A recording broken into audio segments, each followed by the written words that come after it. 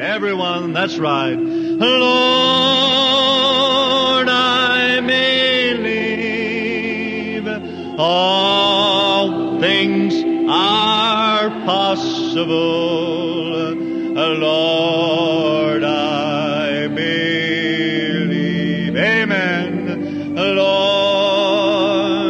I believe. Lord, I believe all things are possible. Lord, I believe.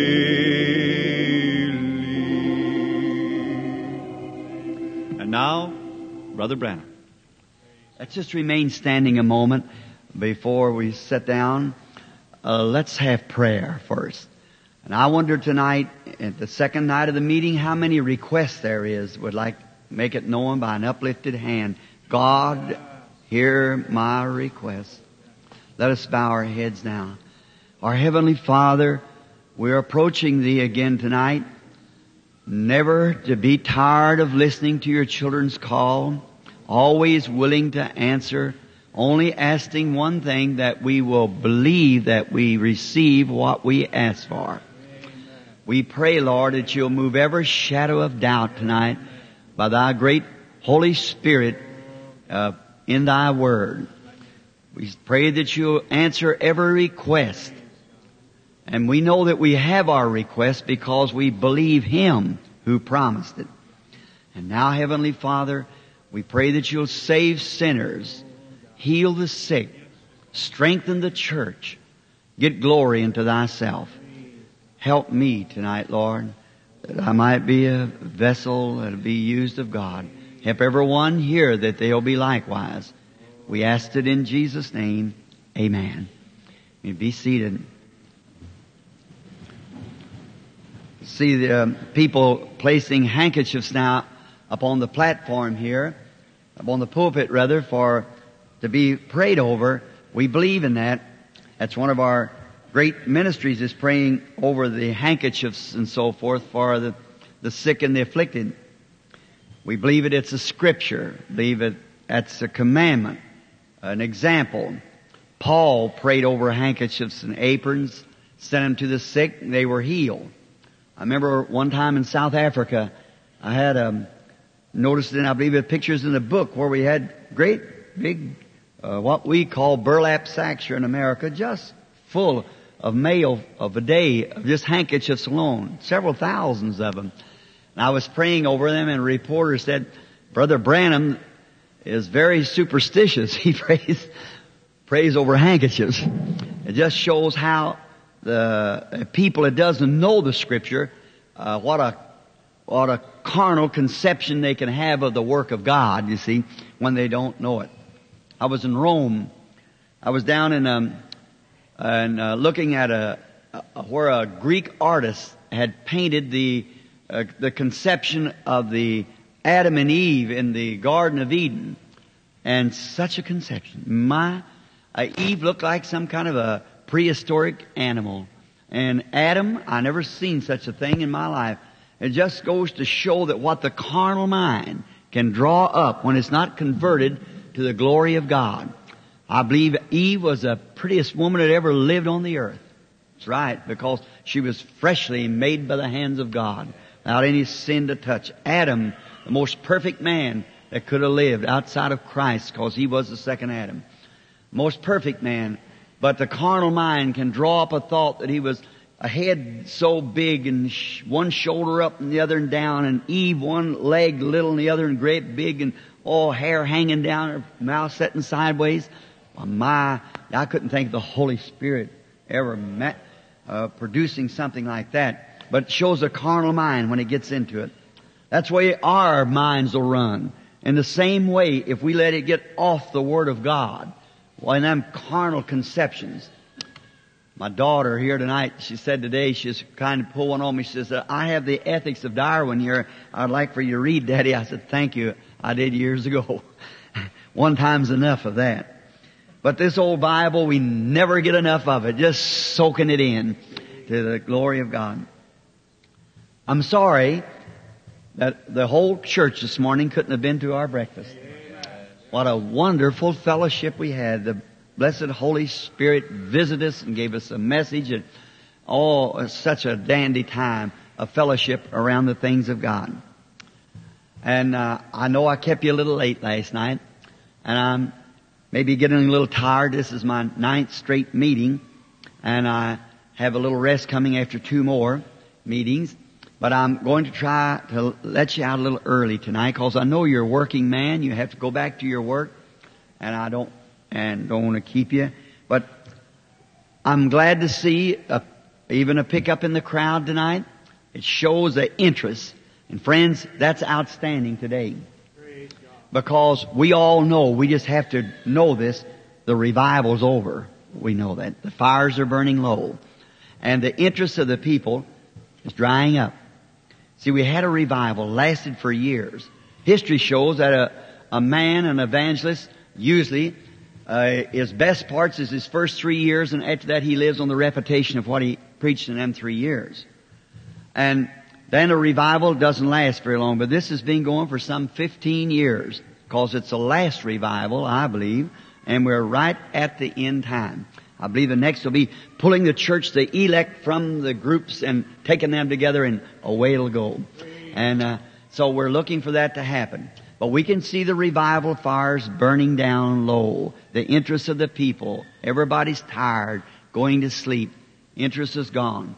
And to see this much interest amongst the people, it thrills me.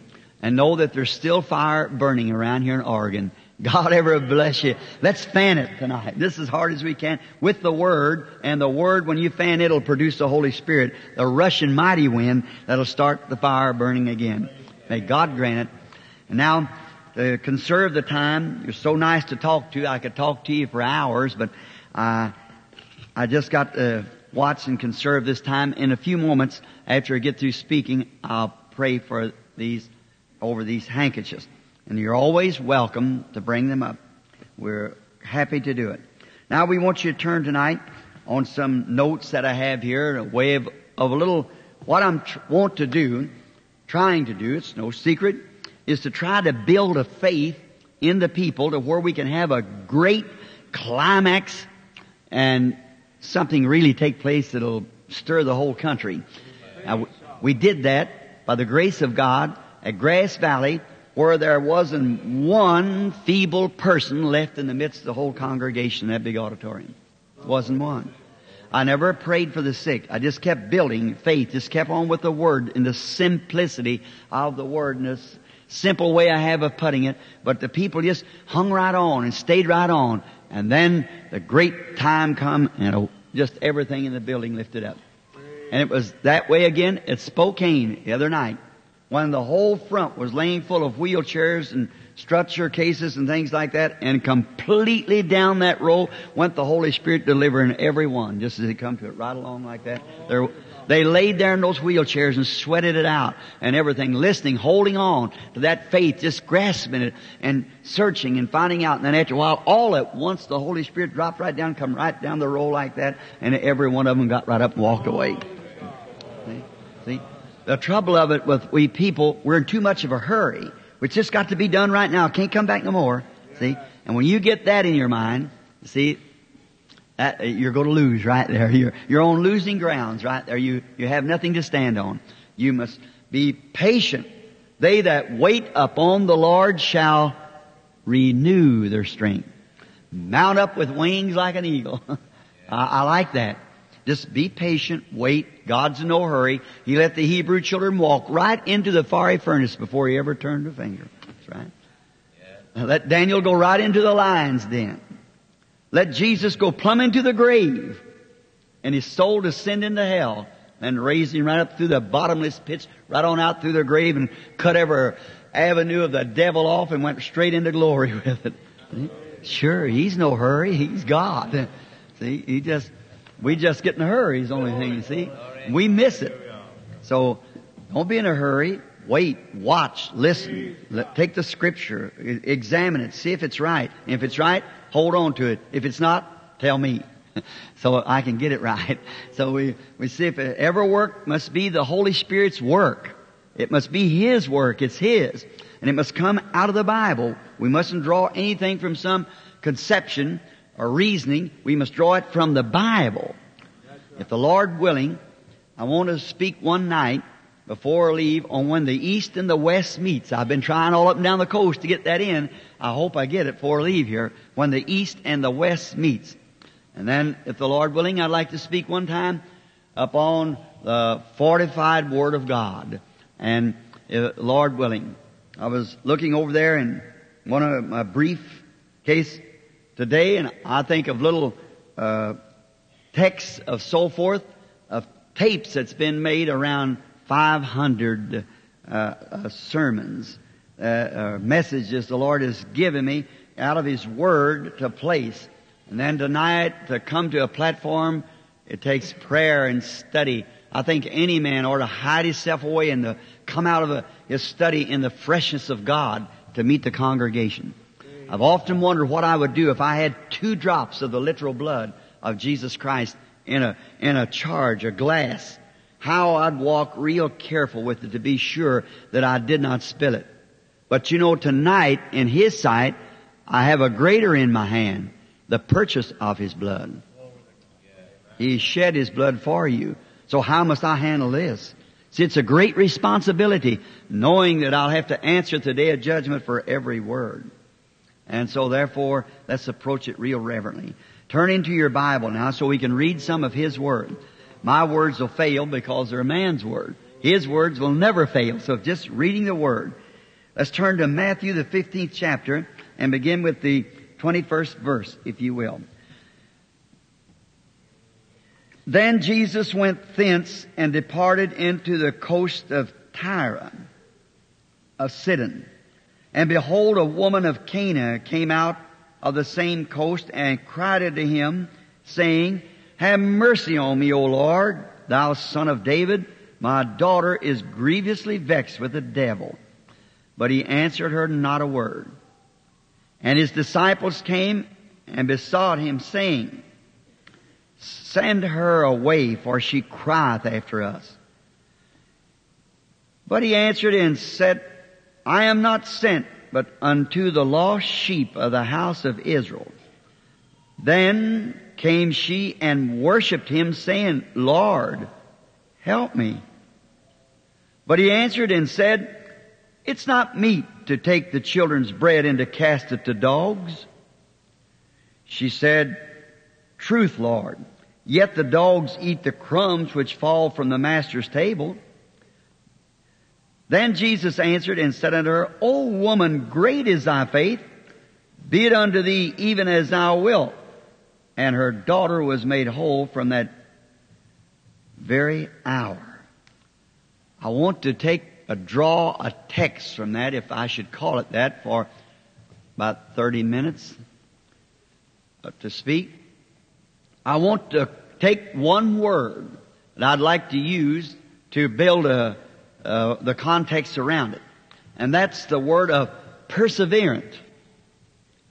Now, perseverant means to be persistent. Webster says that it's to be persistent. Persistent in making a goal. Persistent in what you're doing. Man of all ages that has faith in what they are trying to achieve has been persistent. You have to be persistent. You cannot just sit back and say, well, I'll see what Joe does about it. You can't do that. And before you can be persistent, you have to have faith in what you're trying to achieve. And if you haven't got the faith, then you will not be persistent. Now, man through all ages has tried that. And has been persistent. But what you've got to be persistent, first is to have faith, and then you've got to know from what source you're drawing your faith from. Now, many men has been persistent in the wrong thing, and they've always come out wrong. Nimrod wanted to build a tower. He is persistent, but he never got to finish it. Nebuchadnezzar wanted an immortal city, but he didn't ever achieve it. But you see, first thing you've got to do to be persistent is to get set straight and right. Some time ago, a precious friend of mine, a doctor, he came up to my house, very fine man. If you'd like to write to him about this, his name's Dr. Sam Adair, corner of Wall, Maple Street, or Wall and Market Street, Jeffersonville, Indiana. He has a clinic. Very good friend of mine. We're schoolboys together. One of the finest doctors we got in the East. And the house is full of people being prayed for, and people coming in, how they come in from everywhere to be prayed for. And my wife come back and she said, Billy, Dr. Adair is here. I said, put him in the den room. We got people in these other rooms, and put him in the den room. I'll be with him as soon as I can. And there was a man there from the Walnut Street Baptist Church in Louisville with cancer in the spleen. And they'd taken this operation, it was no good, and the man was dying. And he was saved and healed with the cancer. And I was dealing with him at the time to see what the Lord would speak to me about him. So then, when we went in to see little Dr. Sam, he's sitting in there with his hands folded, just a very fine man. He was, the doctor had brought Billy Paul and my son and so forth. We were very good friends. He eat at my house and so forth. We just bosom friends. And he said, Bill, I want to ask you something. We know one another well enough. I don't have to call him doctor. I just call him Sam, and he calls me Bill. And so he said, Bill, I want to ask you something. So what do you think about this city? Don't you think it needs a clinic? And I said, sure. Any city needs a clinic. Good doctors. He said, well, I believe this city needs it. I said, I do too, Sam. And he said, do you think I'm worthy to have this clinic? And I said, are you figuring on it? He said, yes. I said, I don't know any other doctor that I would rather say that I thought was worthy of having it. He's a rough, hard-boiled little fellow, but I always call him a turtle. He's soft on the inside, but hard on the outside. It's just a shell he pulls himself back in. God knows the heart of a man. Everybody would have said Saul of Tarsus was a hard man too, but God knowed his heart. The church chose Matthias, but we found out that God took Saul, the little hook-nosed, high-tempered Jew, was nothing to make something out of him. Now, and so this man said, well, I want this clinic, and said, you know, Bill, that I want to serve the Lord. He said, but I'm just too mean. I said, oh, I don't know about that. He said, but I try in my work to do what I can for the Lord. He said, some of those colored people come up, said they need operations and they haven't got no money. He said, you know, I operate, and that's true. Anybody hasn't got the money, he goes ahead, does the work anyhow. He's a famous surgeon. And I said, I believe that. He said, I want to ask you something. Said, could you ask the Lord for me? And I said, yeah, sure. He said, I got a little, where do you think that clinic ought to be built? I said, I don't know. I said, if you back up another place, that's a flood country, and they build a flood wall. I said, I get this side of the flood wall. He said, yes. I said, well, there's a big place up here on a certain corner. He said, the undertaker's done got that place. They're building an undertaker establishment. And I said, then what about down there where the old Fowl Oil Company was? He said, that's taken up, they're going to put an ice cream place in there. He said, I've got an ideal place, Bill. But said, somebody bought it ahead of me. Said, some elderly lady in Kentucky. Says, where the old departmental school was down here. And said, I know an old man's kind of sweet on her. And said, you know what? I believe if I could give him about $300 and you would, she bought it for $6,000. Said, I'll give him about $300 to get her to sell it to me, and I'll give her 10 for it. And I said, now Sam, looky here. You ain't bribing God on nothing. I said, if you're going to talk to God, we got to lay it out right here smooth. There's no bribing about it at all. I said, we just can't do that with God. He said, well, I didn't mean it that way, Bill, but that's a dandy lot. I said, why won't you do this? Let's just commit it to God and see what God will say about it. He said, all right. I said, well, get out of the chair and turn around. So he did, and we got down there and prayed a while. We waited on the Lord about 15, 20 minutes. After a while, the vision come. I said, Doctor, stand up. I said, you have found grace with God. You're going to build your place, your clinic. It'll be a long building. It'll be made out of red brick, low top. It'll almost take in a city block. And he looked at me real strange. And I said, it will not be at the departmental school. Forget that. It's going to be built on the corner of Wall and Market Street, where that big old house sets back on that hill. He said, in just a minute, Bill. He said, I remember you telling me about Bill Hall. I haven't got time to go into that. About he laid him out to be dead with cancer, done eat his liver up, and all the specialists standing around. I going squirrel hunting that morning, looked and saw a vision of Mr. Hall, and I went and called him. I said, Mr. Hall will live. He said, the old doctor will have to see that. He's living tonight, preaching at the Milltown Baptist Church. So, and he said, I know about Will Hall and all these things, but said, Bill, I just come out of court with that place. Said, in Philadelphia, the owner lives there, and it's something about it that it can't be touched for 25 years. I said, Doctor, did you ever hear me tell you anything in the name of the Lord that wasn't so? He said, but Bill, said, I don't want to doubt you. I said, you're not doubting me, you're doubting Him. I said, the Lord has give you that place. Now, He wouldn't do it if He hadn't already done it, see? And you doing like that. But I said, He's already give you a place, a clinic's going to be there. He scratched his head, walked out, never said nothing. Next morning, my wife sitting there was witness. He called me up, he said, Bill. And I said, what? He said, I'm freezing to death. And it's about this time of year. It's really hot in Indiana. I said, what's the matter, doctor? He said, you know, they had a meeting last night in Philadelphia and have already bought the lot. He said, it belongs to me and the clinic's going up. There it stands today. He said, if anybody at any time ever doubts anything, tell them to call me. See? And that's anywhere, see. And how that is, but see, the little fellow was persistent. He wanted to build a clinic. It was in his heart. And he come even just a lukewarm church member, but come seeking God. Now that's the way to get the answer. Seek God. A doctor was sitting with him one day and he said, oh, I believe there's such thing as divine healing, but said, it's just in the mind. I said, no. He said, I believe if a man would believe he could go touch a post, he'd get well. I said, sir, who could ever have faith in touching a post? You've got to have faith is not just loose-ended. It's got to be based upon some fundamental something. When a man takes his wife, he's got to base his faith in that woman, and she's got to base her faith in that man. Some reason to make the goal of life. If he doesn't, then there's something wrong and it won't work. You've got to have faith, and what's better to have faith in than the Word of God? Like the old Southern colored brother said, he said, I'd rather be standing on the Word of God than standing in heaven.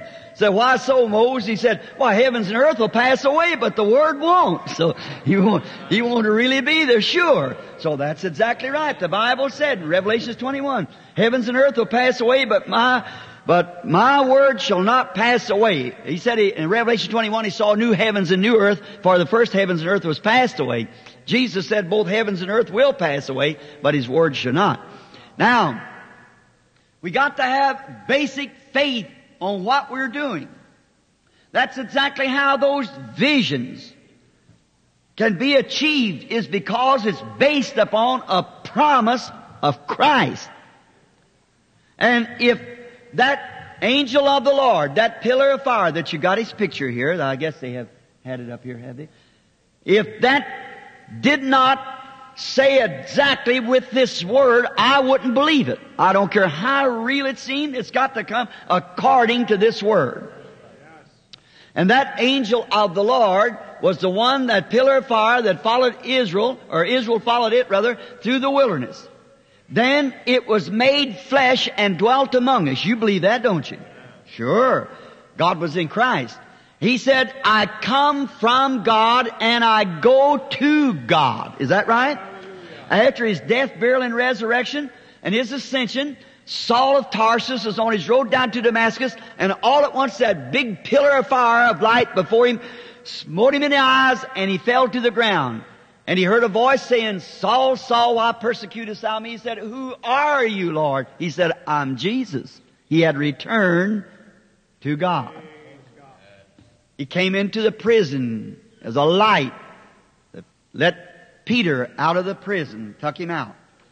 And now, if that be the angel of the Lord leading these people, it'll produce the same thing that it did when it was manifested in the true Son of God. It'll do the same thing in the adopted sons of God. For Jesus said, the works that I do shall you do also. If His life is in us, it'll produce the same. And if it does things contrary to the Scripture, then it can't be the same angel. But if it produces the same life that it was when it was here on earth, manifested in flesh, and promised to be manifested again the same way, then it's the same Spirit, same God by the same Word. See what I mean? Now, then you can base your faith that that is the truth. And of the tens of thousands of visions around the world, I'll ask anyone at any time to show me where it ever failed. It doesn't fail, and it can't fail. This, what you see here, is an amateur vision. It's just small things. You do that yourself. It's you. Look at Christ. He was the fullness of God. God dwelt in Christ without measure. He had the Spirit without measure. We have it by measure. But if I got a spoonful of water out of the lake out here, the ocean, that's what was in Christ. If I got a spoonful of water, just be a spoonful of water out of it. But the same chemicals that's in the entire ocean is in that spoonful. It's not as much of it, but the same chemicals. And if we have the Spirit of God in us, it's the same works and the same Spirit and the same manifestations. Then you base your faith upon that, and when you see what it is, then you can be perseverant. You know where you're standing. If I was starving to death and someone give me a loaf, 25 cents would buy a loaf of bread, and someone gives me the purchase price of bread, which is 25 cents, I can shout just as loud with that quarter in my hand as I can with a loaf of bread in my hand. Because I've got the evidence that I'm going to live. I've got the 25 cents of purchase power in my hand. And when a man or a woman sees it anchored in them, they've got faith, they can rejoice. I don't care what your hand says or how sick you are, you still believe it. You're persistent. You're perseverant. There's nothing going to stop you. You've got it. I don't care how 10,000 doctors could stand and say you're dying. You could just laugh at them, walk over the top of it. Yeah. And it'll happen. But see, most people just has hope and wish and so forth. It becomes weak. Oh, very, very weak. When you go to speaking of the terms of faith, many people we've been taught lay hands on the sick, and that's all right. But you see, what I'm trying to build here is you won't have to say, Brother Branham laid his hands on me. I was in the presence of Jesus Christ. I touched Him. Brother Branham had nothing to do with it. Nobody else had nothing to do with it. God did it. And I'll tell you this, brother, if it's ever done, God will have to do it. That's right. I want you to believe it. Have faith in it. And then be persistent. Hold on to it. And great man who has prayed, George Washington, at Valley Forge, he was very perseverant. He prayed all night. When the British was across the other side, and the next morning, no matter, there stood our American soldiers. Half of them didn't have shoes on their feet. American soldiers with no shoes on. Washington prayed till he was wet plumb to his waist, until he got an answer from heaven. And the gorging river the next morning, Valley Forge didn't bother him. He went on across. He was perseverant, whether these soldiers had shoes or not, whether the opposition was great or not. 3 musket bullets went right through his coat and never touched him. Why? He had prayed too till he got a hold of God. No musket, no army, no river, no difficult, whatever it is, he's going on. Hallelujah. Like Joshua and Caleb, when all the rest of the tribe said, oh, we can't take it, we can't take it. Oh, we look like grasshoppers, they're giants. But Joshua was perseverant. For he know God said, I'll give it to you. Hallelujah. See, they were looking at what they could see. Joshua was looking at what God said. That's what depends on what you're looking at. The Christian looks at the unseen. The unseen, the whole armor of Christianity is unseen. Everlasting thing is unseen. The seen things are material, and the earth is the mother of all of it. But the unseen, the whole armor of God, is an unseen affair. Love, joy, peace, faith, long-suffering, goodness, meekness, gentleness, so forth. God, the Holy Ghost, Spirit, all that is unseen. That's the lasting things, the eternal things. That's our whole armor. Everything the Christian can depend on is the unseen, the promise of God. And we look at something that we don't see with our eyes. By the way, to see it with your eyes, you don't see it. See it means to understand it. You look at anything right straight and say, I don't see it. You mean you don't understand it. When you understand, something has got an understanding that God has made His promise, and something has struck you that you believe it. That's understanding it. God's promises to you. Then something's going to happen. Then I don't care, nobody in the world can talk you out of it. You're on your road then. Nothing's going to stop you. Washington, when he prayed through, he was ready. When man hear from God and know that it's scriptural, then they can be perseverant. Noah, just a farmer. A man, you notice the lineage of Cain's children was smart. Great scientists. Great achievements in science. We follow that. But the children of Seth were humble, peasants, farmers, sheep raisers, and so forth. God always dwells in humility. The trouble of it is today that we American people, we're always looking for something big and bright, and God don't do that. Something noisy. God can draw more water with the sun in 5 minutes than we could pump out of a noisy pump in 40 days. Sure. But we're looking for something big and noisy.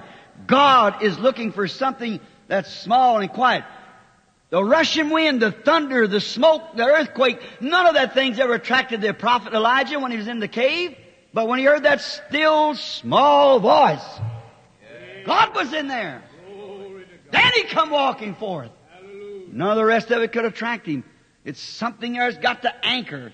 Something's got to take place.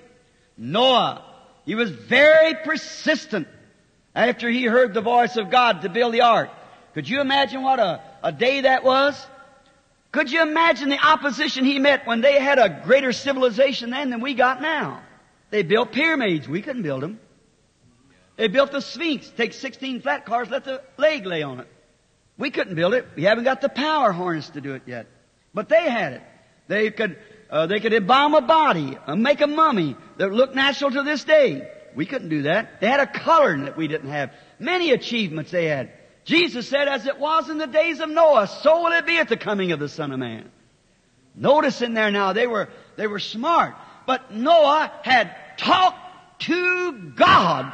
Hallelujah. No matter how much his message didn't meet with their scientific thoughts, he still went on because he had heard God. Hallelujah. He built the ark just the same. Let's look at it a moment while we're on the subject. I can see the time come. The people laugh at him, stand around every day and watch him fit the timbers in. He and his family. But they said, say Noah, I want to ask you something. Great scientist. You know, we can shoot the moon with our radar. I want to ask you something. Show me where there's rain up there in the sky. Show me where there's water up there. There's none up there. Noah, you say it's going to come down. Now, where is it apt to come down? We can scientifically prove there's none of it. With our instruments here to do it with. Stop, man. You're an insane man. You're going mad. Quit building on that nonsense ark. Come on down and join up with us, the rest of us. Let's eat, drink, and be merry.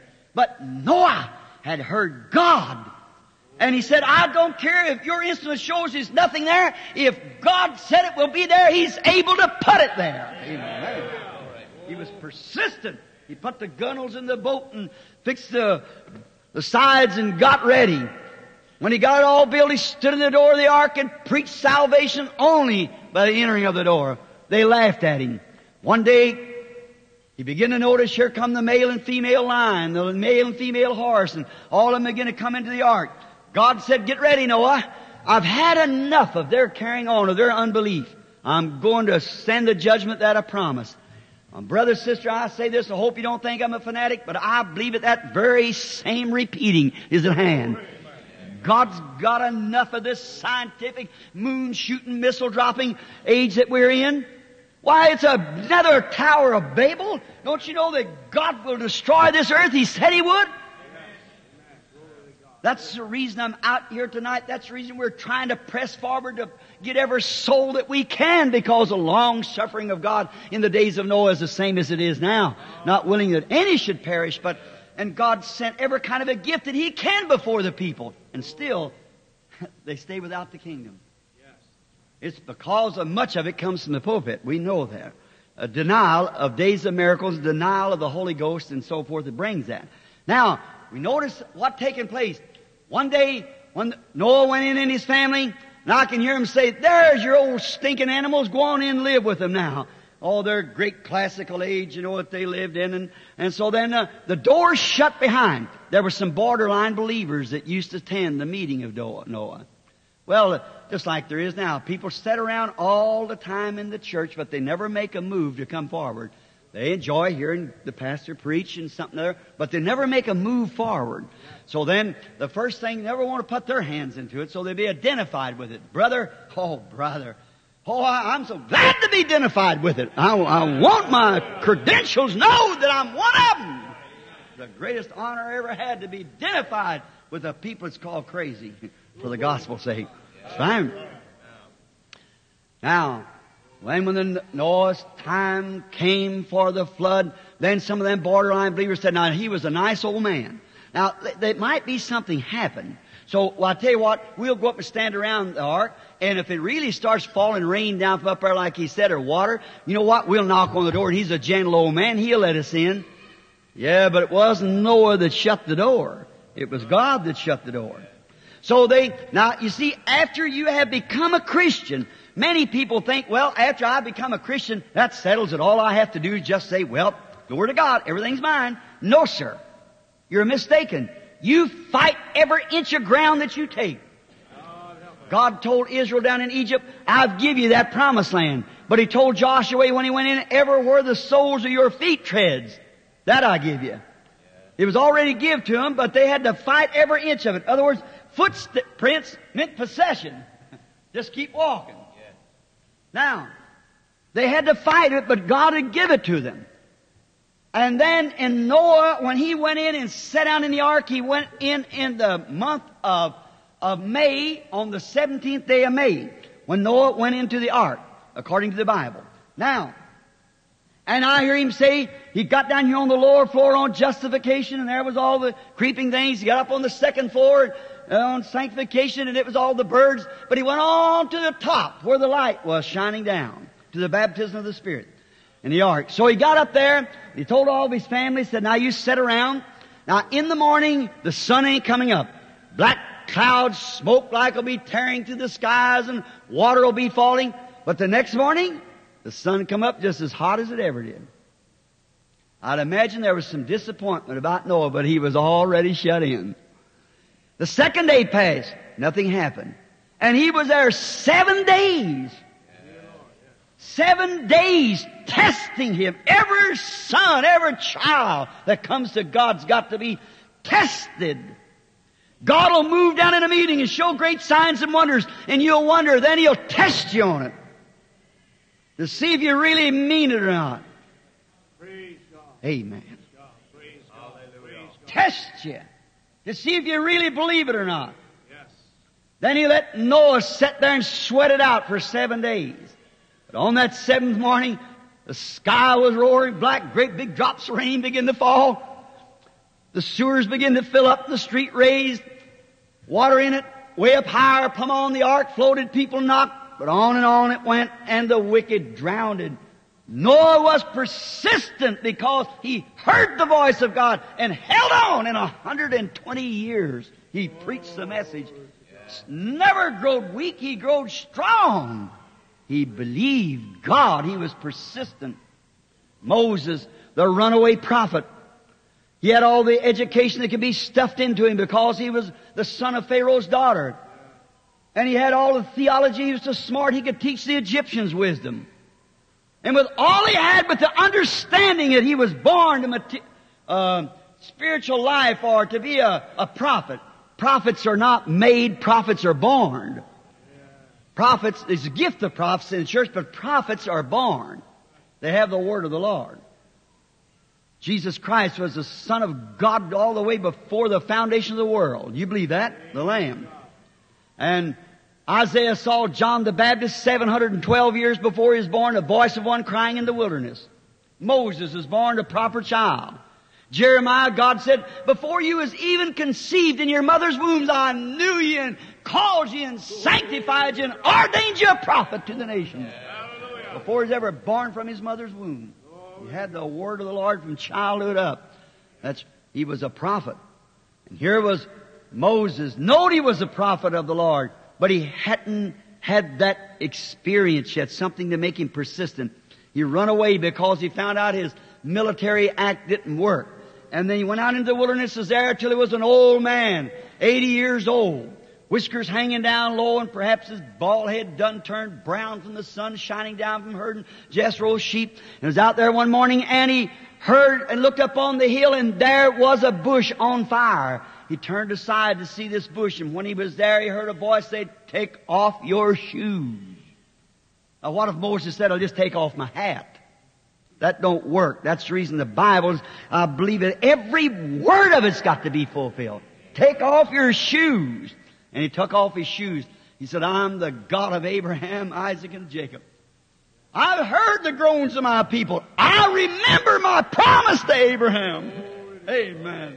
How glad I am he's remembered it again today, that he'd pour out his Spirit. Praise God. I remember my promise. And I'm going to send you down to deliver him. And he made all kinds of excuses, but he said, "Surely I'll be with you." You know, sometimes then when something like that happens, you get very persistent. And Moses was very persistent. He didn't wait till he formed an army. You know, sometime when you get persistent and hear the voice of God, it makes you do things ridiculous to the carnal mind. You act strange, funny. You're an odd person.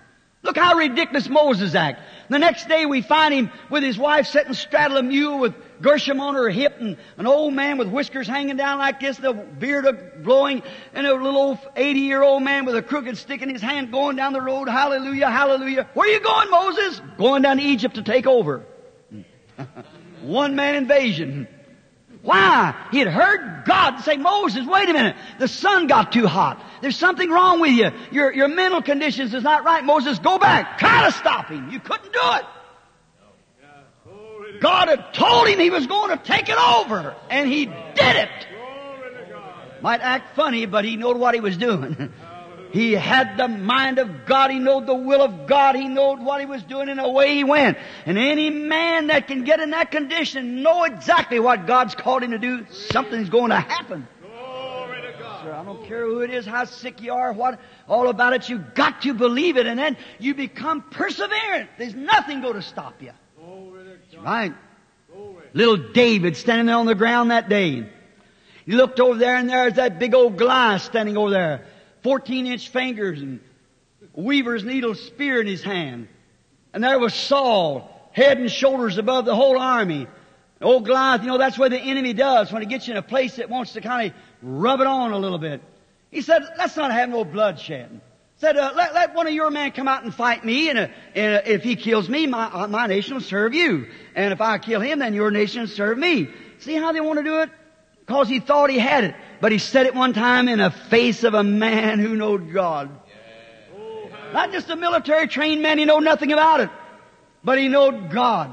Little old David, the Bible said he was ruddy. Little bitty old feller out there, stoop-shouldered, little sack on his side here, and a little script bag with some sheep food in it. come up there to visit his brothers. He said, you mean to tell me that you'll let that uncircumcised Philistine stand here and defy the armies of God, saying the days of miracles is past? Oh my. What a man that was. The least man of the whole bunch. Just a kid. What? He knowed, he said, one day a lion come in and got my father's sheep and took it out. I went after him with my slingshot and I brought him back. A bear come in and I slew the bear. He said, and the same God, hallelujah, that delivered me from the lion and from the bear will deliver that uncircumcised Philistine into my hand. Stop him if you could. Oh, Saul, he brought him up before Saul, the general. And Saul said, now son, I admire your courage, but you know, you haven't much education on fighting. You don't know how to do it. Maybe we'll just put you on, let's try on my vest. And he put that great big thing on. Poor little David was bow-legged with it on. He come to find out that his ecclesiastical vest didn't fit a man of God. So he said, throw the thing off. I don't know nothing about it. I don't know nothing about this here, all this here, how to say amen just right and your word and grammar just right. So let me go the way that I've trusted God. Let me go with what I trust in. Amen. You know what happened? Sure, he was persistent. Not one quiver in his blood. Walked out there and picked up 5 rocks. Jesus. Wrapped the slingshot in 5 fingers. Faith. Faith in Jesus. And here he comes. Trusting God to do the rest. That's all you have to do. Have faith in Jesus, His death, burial, resurrection, His omnipresent, His being now, His promise, His gifts, His manifestation. That's all you need to do. Have faith and meet any kind of an obstacle, if it's called cancer, paralysis, whatever it is. Meet Him on the ground. The God that can raise up your sinful soul from a life of sin can set you free from any sickness or disease you've got.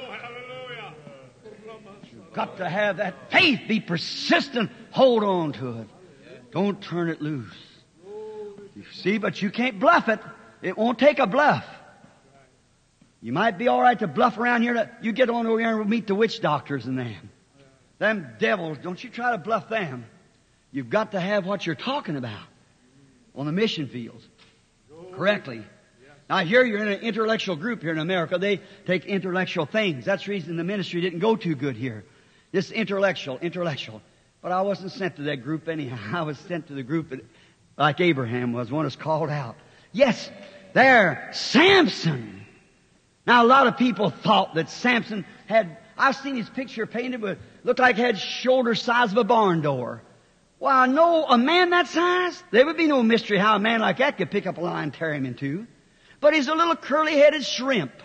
Little bitty old guy. 7 little locks hanging down his back like mama's boy. Little sissy. Now to see a guy like that slay a lion, there's something, no wonder the Philistines wondered where that hidden power come from. Wow! How could he be so sure? He was a Nazarite. He had a vow from God. Do you know that every child of Abraham is a Nazarite? With a vow from God swore by himself. Little Samson, little curly-headed fella, 7 little locks hanging down his back, a lion come roaring out. Samson's a little bitty man standing there. But you notice the Spirit of the Lord came on him. That made the difference. Look at him stand out on the field that day where 1,000 Philistines surrounded him. He looked around, he couldn't have nothing to fight with. He looked down, picked up the jawbone of a mule. Well, anybody knows an old bleached out jawbone of a mule? And them Philistines' helmets was better than an inch thick with brass. And a vesture of what they call nail, which was a leftover metal down like that. And with spears and great shields, 1,000 of them. But the Spirit of the Lord come on that little shrimp. He reached back there and felt them 7 locks. He knowed he was still a Nazarite. Hallelujah!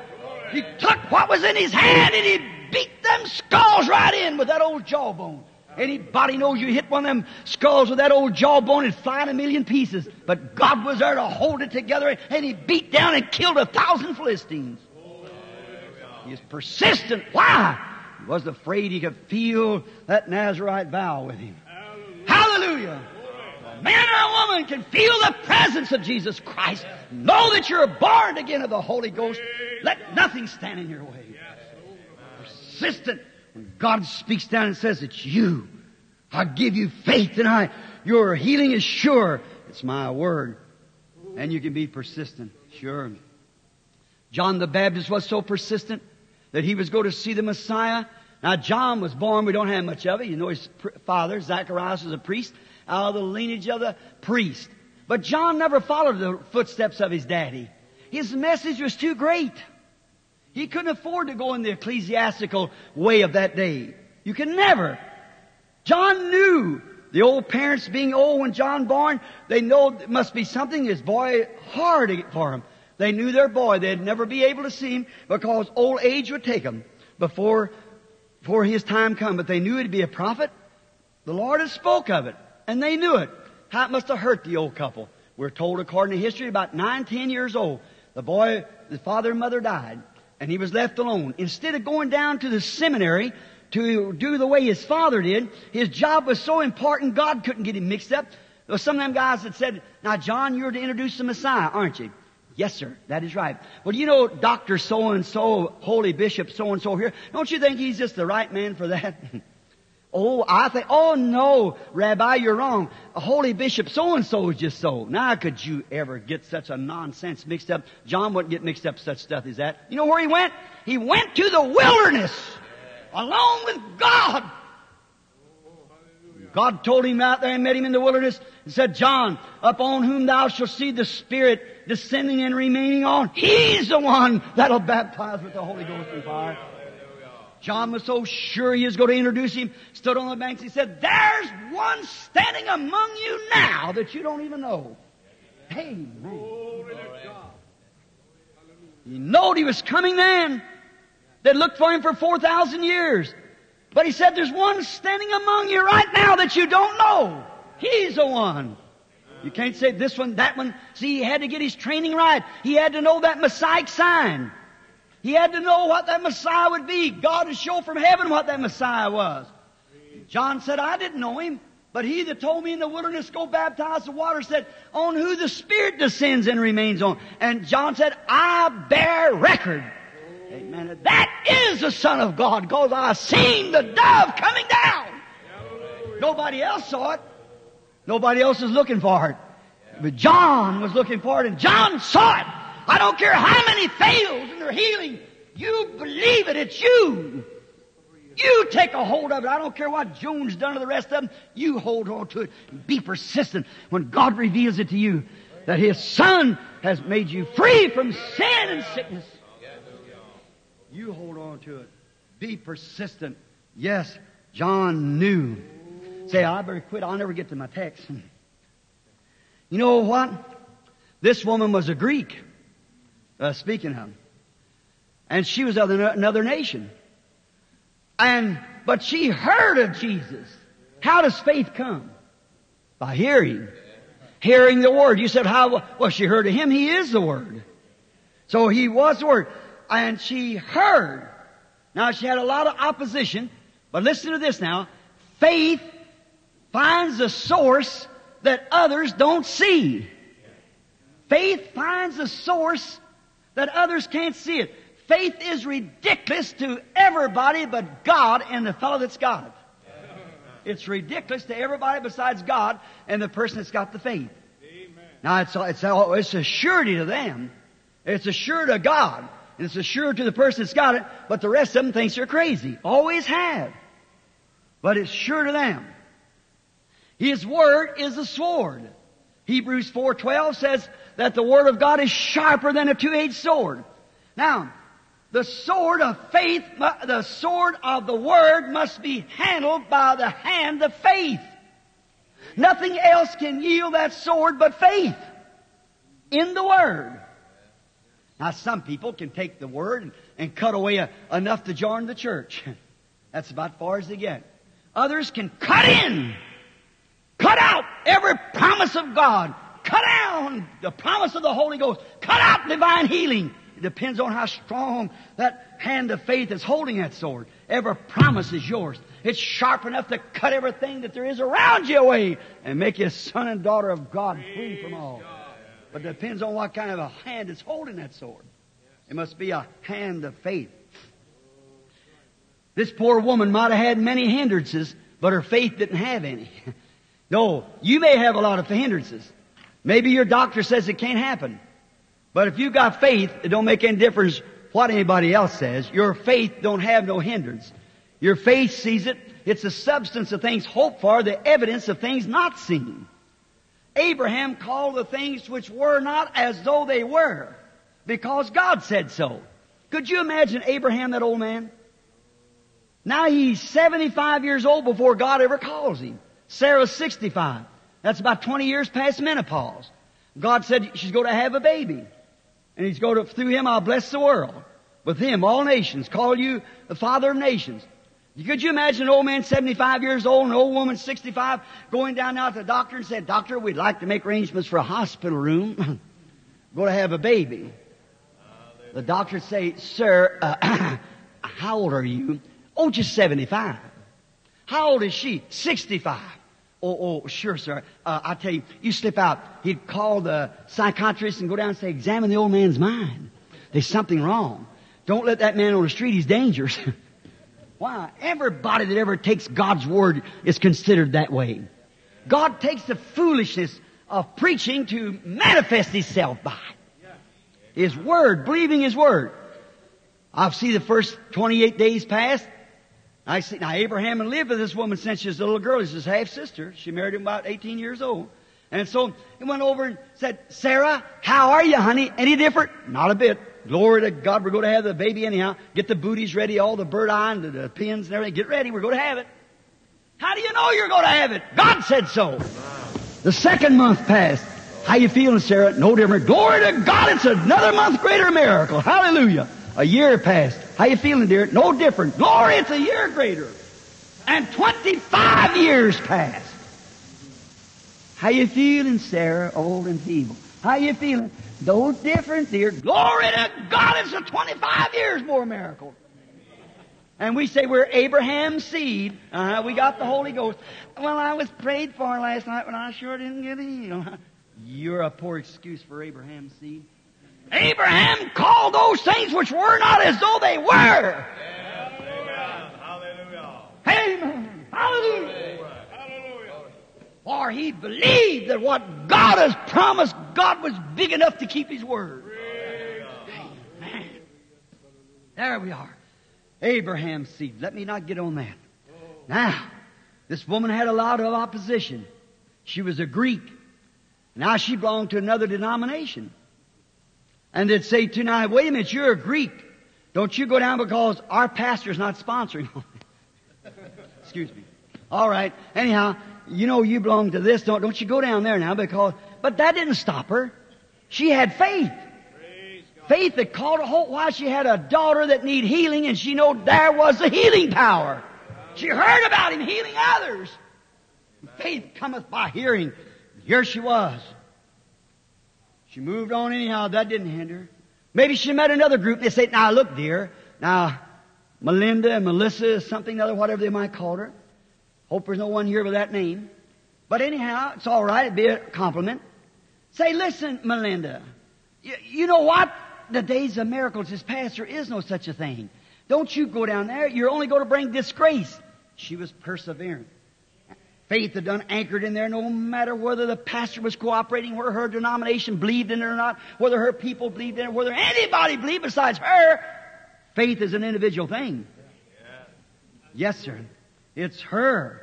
Whether the days of miracles is past for the rest of them or not, it wasn't for her.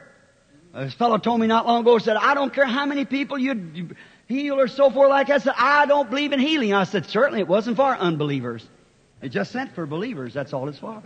Just believers. Your unbelief gets you nowhere. It just hinders you. That's all. Don't stop God. God goes right on doing it just the same. They said you can't get the Holy Ghost. It's only given for the 12 apostles. That don't stop God. He goes right ahead doing it. People getting it. They might not be able to explain it, but they got it. It's the same. You know? I can't tell you how a black cow can eat green grass and give white milk, but she does it. That's exactly right. So I can't explain it. I don't know how it's done, but it happens anyhow. I don't try to explain it. If you can explain God, then it's no more faith. Everything that you get from God comes by faith. Amen. You can't explain it. You can't explain God. You believe God. Amen. Now, days of miracles is past. She was persistent. Another fine sister met her on the corner, perhaps, and said, "Where are you going this morning?" "I'm going to meet Jesus of Nazareth." "Oh, he isn't of our denomination." "Don't make any difference. I got a daughter has need and she's going to be healed. I'm going to get her." You know what? I tell you, I know your husband's a businessman here in the city. He'll leave you. As sure as you go, you're going to have a divorce case. She was still persistent. She was going anyhow. She was very perseverant. Some of them said, "You know, Melinda, when you come to church the next time, you're going to be the laughing stock of the church because you're going down there and just make a sap out of yourself. Mix yourself up that bunch of holy rollers and there you are. See, you're going to be classes one of them. Everybody in church will laugh at you when you go next Sunday." She's still persistent. Nothing going to stop her. She's going on anyhow. What? Faith had anchored. She was perseverant. Nothing was going to stop her. She was going to go on anyhow. Yes. And then here come one of the elders of the church and said, "You know what? If you go down to that meeting, I'm telling you what's going to happen. You're going to be churched." That's all there is to it. They'll put you out of the church as soon as you associate with that bunch of people down there with that fanaticism. You're sure going to be put out of the church. She was still perseverant. She was going. Nothing was going to stop her. She was going to get there. Away she went. Finally, she arrived. Now she thought it was all over. That's it. So when she comes to Jesus, she said, she heard the rest of them calling him Son of David. She said, "Thou Son of David." Now she was a Gentile. No Son of David to her. Him, that. Said, "Now thou Son of David, have mercy upon my daughter." And she met a disappointment after she got to Jesus. Oh, how strange. But she did. She had a disappointment. Jesus let her know that I'm not sent to your race. I'm only sent to the Jews. Oh my. Would that have knocked some of the wind out of us Pentecostals? Not her. She had a hold of something. Said, "I'm not sent to the lost sheep of the house of Israel. I'm not sent to you, your race, your kind of people. I'm not sent at all." After she'd passed through all these barriers to get to him, and then when she got to him, hear him say that I'm not sent to you, your race. Will that stop faith? No, sir. And then he said, "By the way, you're not nothing but a bunch of dogs." Oh my. Would that have knocked us Pentecostals? Oh my. We'd have blown up like a frog eating shop. It would have been terrible. But she wasn't a hotbed plant. She didn't have to be sprayed like a hotbed plant. She wasn't a hybrid like some of the crop of today. She had a hold of faith. Hallelujah! The trouble of it is today we got too much hybrid stuff. Exactly. I read a piece in the Reader's Digest not long ago where people, our women, eating this hybrid beef, hybrid corn, and all that stuff, cornflakes, that they're growing narrow in the hips, and 20 years from now, if something isn't done, science says that the woman cannot have her baby. It's a killing. Anything that's hybrid is wrong. I come down, I seen a great big sign on it said, Funks or something like that, hybrid corn. The best great big fine ears, but it's no good. It's not worth nothing. You try to plane it over and see what'll happen. Now that takes science and proves their own arguments wrong about the origin of man. You take anything and crossbreed it, hybrid it, and it can't breed itself back again. You take a mare horse and breed it to a jack, and it'll bring forth a mule. But that mule cannot breed back and get another mule. It kills it right there. That's right. And anything I think is ignorant is a mule. A hybrid. Great big old long ears sit there. You know, you can't tell them nothing. You got too much mule religion today. That's what's the matter with the world. They sit there with that long sanctum on his face, you know, and I'd say, preach the divine healing and the power of God. And they say, days of miracles is past. I don't believe that old stuff, don't you, Just old ignorant mule religion, that's all. Don't know where you come from. You can't never teach him nothing. No matter, he'll wait all of his life to get kicked before he dies. You know that. I've handled horses, worked on ranch. I know talking about. The thing's just an old ignoramus. Well, you don't know where he come from. You don't know who his pappy is, who his mammy is, or nothing else. That's why some of these hybrid religions today. They don't know who their papa is. They say, well, are you a Christian? I'm Methodist, I'm Baptist, I'm Presbyterian. You don't even know where you come from. But oh, how I love a good thoroughbred horse. Brother, he can tell you, they can look on his pedigree and you can see who his papa was, his grandpapa, his grandmama, all the way back because he's a thoroughbred. I like to see a real thoroughbred Christian that's born to the Word of God. He knows where he come from. He knows who his father is. He knows who his mother is. It's not some social denomination. It's the power of God, the Son of God. He died to himself and born again, a new birth. He's a new creature in Christ Jesus. He's gentle. You can tell him something. He'll punctuate every word of God with an amen. Do you believe this? Amen. Days of miracles this year. Amen. Jesus Christ same yesterday and forever. Amen. I know where he come from. Yes, sir. He's a son of God. Yes, indeed. But that mule, that hybrid, squeezed off here and took his papers from one church over to another and over to another. Won't you put it up there one time on the Lamb's Book of Life, or it won't come off. Amen. You know, I feel pretty religious right now myself. Talk about it. I feel like I could shout. Yes, sir. Oh, sure. Shouldn't have to spray her over. Hybrid. Oh, you say we got the best churches, and that's what's getting wrong with our Pentecostals. Getting right the same thing. Oh, we think about some great, big, fine building. Some intellectual minister can stand up and go out and endorse mixed bathing and everything else and all this other kind of nonsense. Let the women bob their hair, wear shorts and everything else and call it liberation of women. Nonsense! Right! It's a sin and a disgrace. What we need today is a good old-fashioned St. Paul's revival and the Bible, Holy Ghost, and the power of God back into the church again. And bring it out. Yes, we do. Mr. Exactly.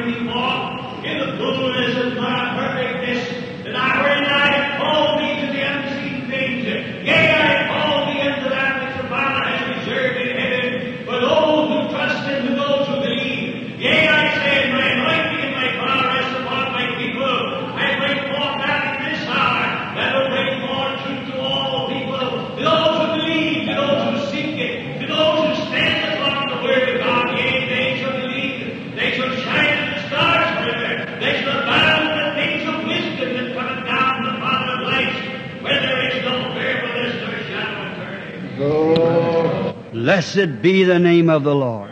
How we thank God. Praise God. Yes, sir. Amen to that. We believe God sends it.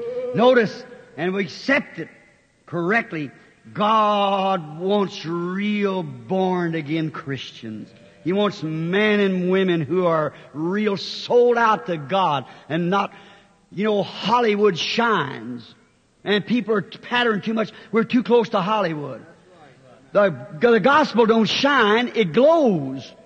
Hollywood shines with glamour, and the churches shine with glamour, but the Holy Spirit glows with humility. Here not long ago I was supposed to speak in Chicago, and a certain minister, because of the differences, he belonged to his organization, they'd made a bid, and the people wanted me to come speak for him. I couldn't have done it anyhow, but he said, oh no, said he's a regular crank, said all he does is ball out people and so forth like that. And he got some great big doctor divinity come. He come up with enough papers and an intellectual sermon that would have done anything. He got up there, chest swelled out, great big turned around collar and began to speak, with his words so influent and like that and all of my. And he found out it didn't go with children of God. They just sat there and looked. And after a while he found out it didn't go, so he closed up all of his notes and went out off the platform with his shoulders all humbled down like this. There's an old saint sitting over a corner, punched the other and said, if he would have went up the way he come down, he'd come down the way he went up. That's just about the way it is today, brother. We ought to come down. We got to come down to the Holy Ghost again, down to the Bible, back to the real Word of God. This poor little woman, she had all kinds of things to hinder her. When she got to Jesus, he called her a dog and said, it's not meet to take the children's food and cast it to the dogs. And watch! If that'd been one of us Pentecostals, well, I'll never go back and hear that holy roller again. Yes, sir. The people is right. But what with her? Not her. She had a hold of faith. She had something she was going to achieve, the healing of her daughter. No matter what, he said, look, the truth and humility will always admit the truth is right. She said, it's truth, Lord. I am not of your people. I'm not a Jew. And I am nothing but a dog. That's exactly right, Lord. And it's not meet for you to take the children's bread and give it to us dogs. But Lord, the dogs eat the crumbs under the children's table. She was only after crumbs. When we're not invited to crumbs, we're invited to the table. But she was after crumbs. Remember, she's a Gentile. She had never seen a miracle. But something had anchored in her that she believed in one. She didn't have to see nothing done. He didn't have to prove to her he was Messiah. She was like Rahab the harlot. When the spies come and found Rahab the harlot, she didn't say, bring me up Joshua. Let me see how he wears his clothes. How straight he stands. Is he handsome? Does he comb his hair? How does it? She didn't want, let me see him do it. She said, I have heard. That's enough for me. I've heard. She was persistent. She said, I know we're going to be destroyed. What can I do? Show me favor. Let me save my father's house. Oh, her name's infallible. She's one of the great grandmothers of our Lord Jesus Christ. Certainly because she believed. Now, this woman said, Lord, I know I'm no good. I know our nation is a bunch of heathens. But I know that we're nothing but a bunch of dogs. But I'm just searching for some crumbs, Lord. My daughter's sick over there, and I know you can do it. And then she fell down and worshipped him. Oh, my. Oh, that just kills me. She fell down and said, truly, Lord, I'm nothing but a dog. Look what the poor little thing had fought through to get there. And then when she got there, and he called her a dog and everything else, that didn't stop her faith. And sometimes we can be prayed for and say, must not be nothing to it. Don't feel any different. Abraham's seed. Persistent Christians ought to bow her head in shame. Right. Yes, but she, no matter what, even when she was in the presence of Jesus Christ and was rejected by Him, she still held on. Jesus said, for this saying, the devil's left your daughter. See, she knowed how to approach the gift of God. She didn't come and say, well, I'll go see what He does.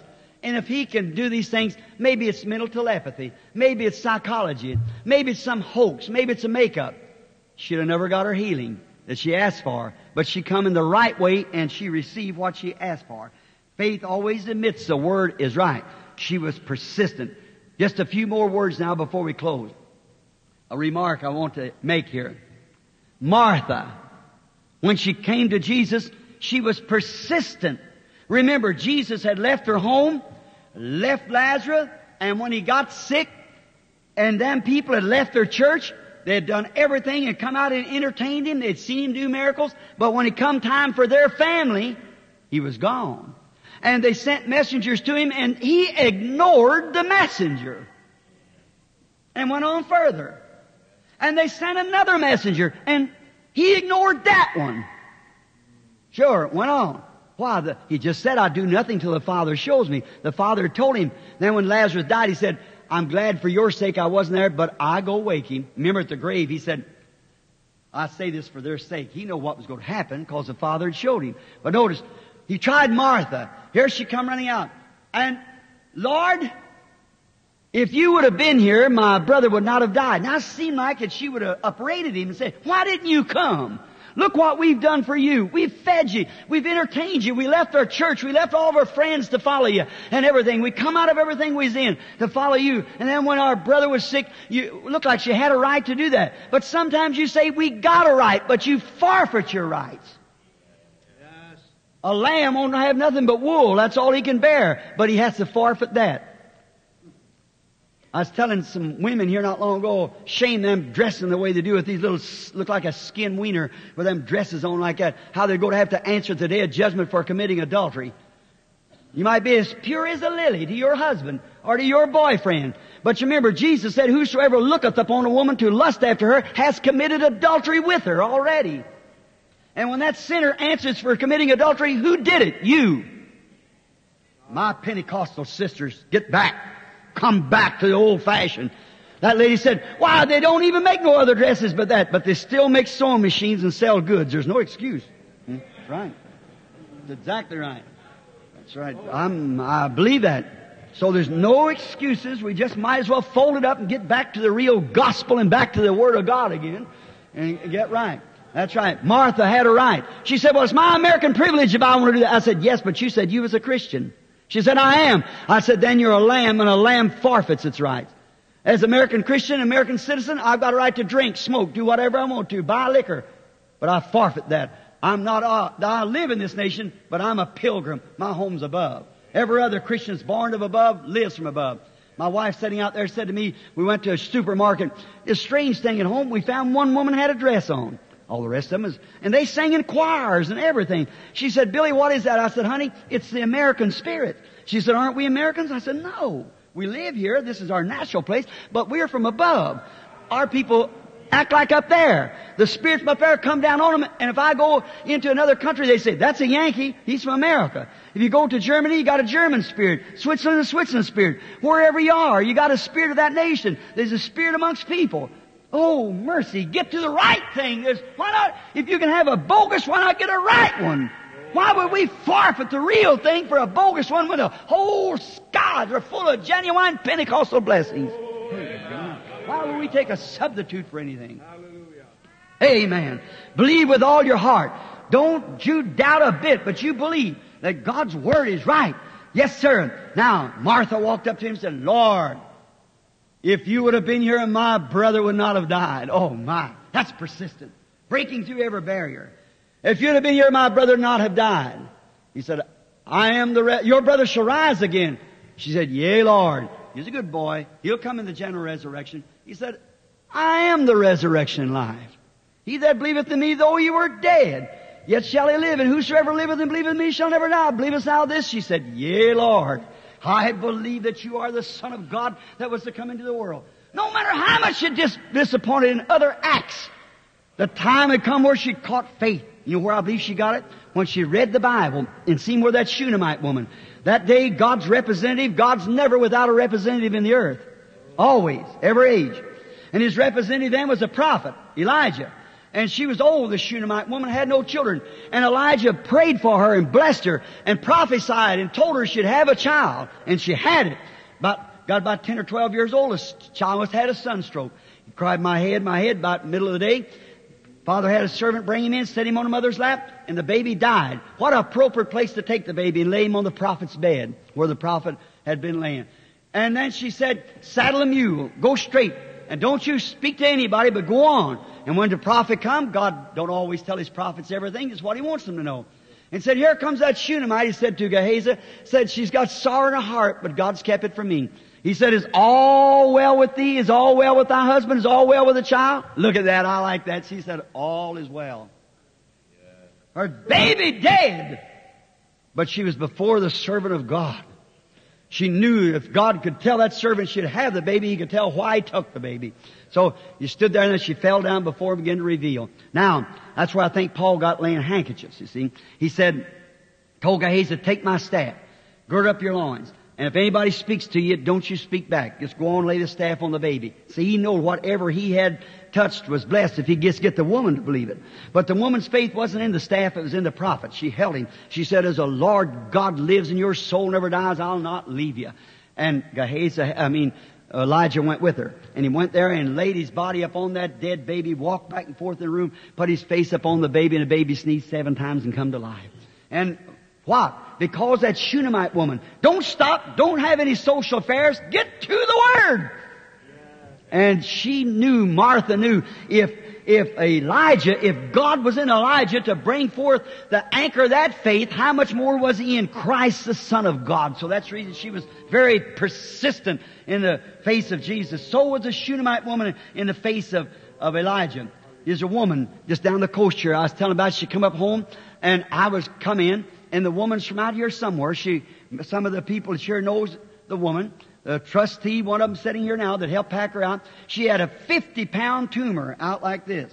And I'd walked into the church. I couldn't pray for the sick that night. I'd just come in. I was going to go out. And so that woman was so persistent. She had come so far. She had the deacons and trustees to pack her around to a little door where I went out.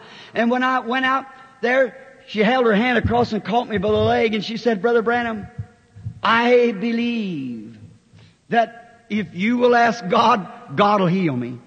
And I just stopped and laid my hand up on her and I said, Sister, may the God of heaven honor your faith. She was this big. They had to pack her. And so they set her down there at the little back door at the back of the church.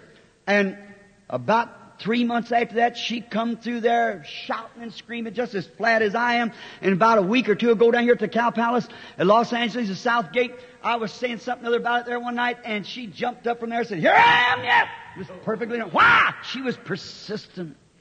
She had traveled, she'd spent her living, she'd come over every kind of a thing in a little old trailer trying to get there, and they had to pack her food to her and how her husband had to do, but she was persistent. She was going to stay with it.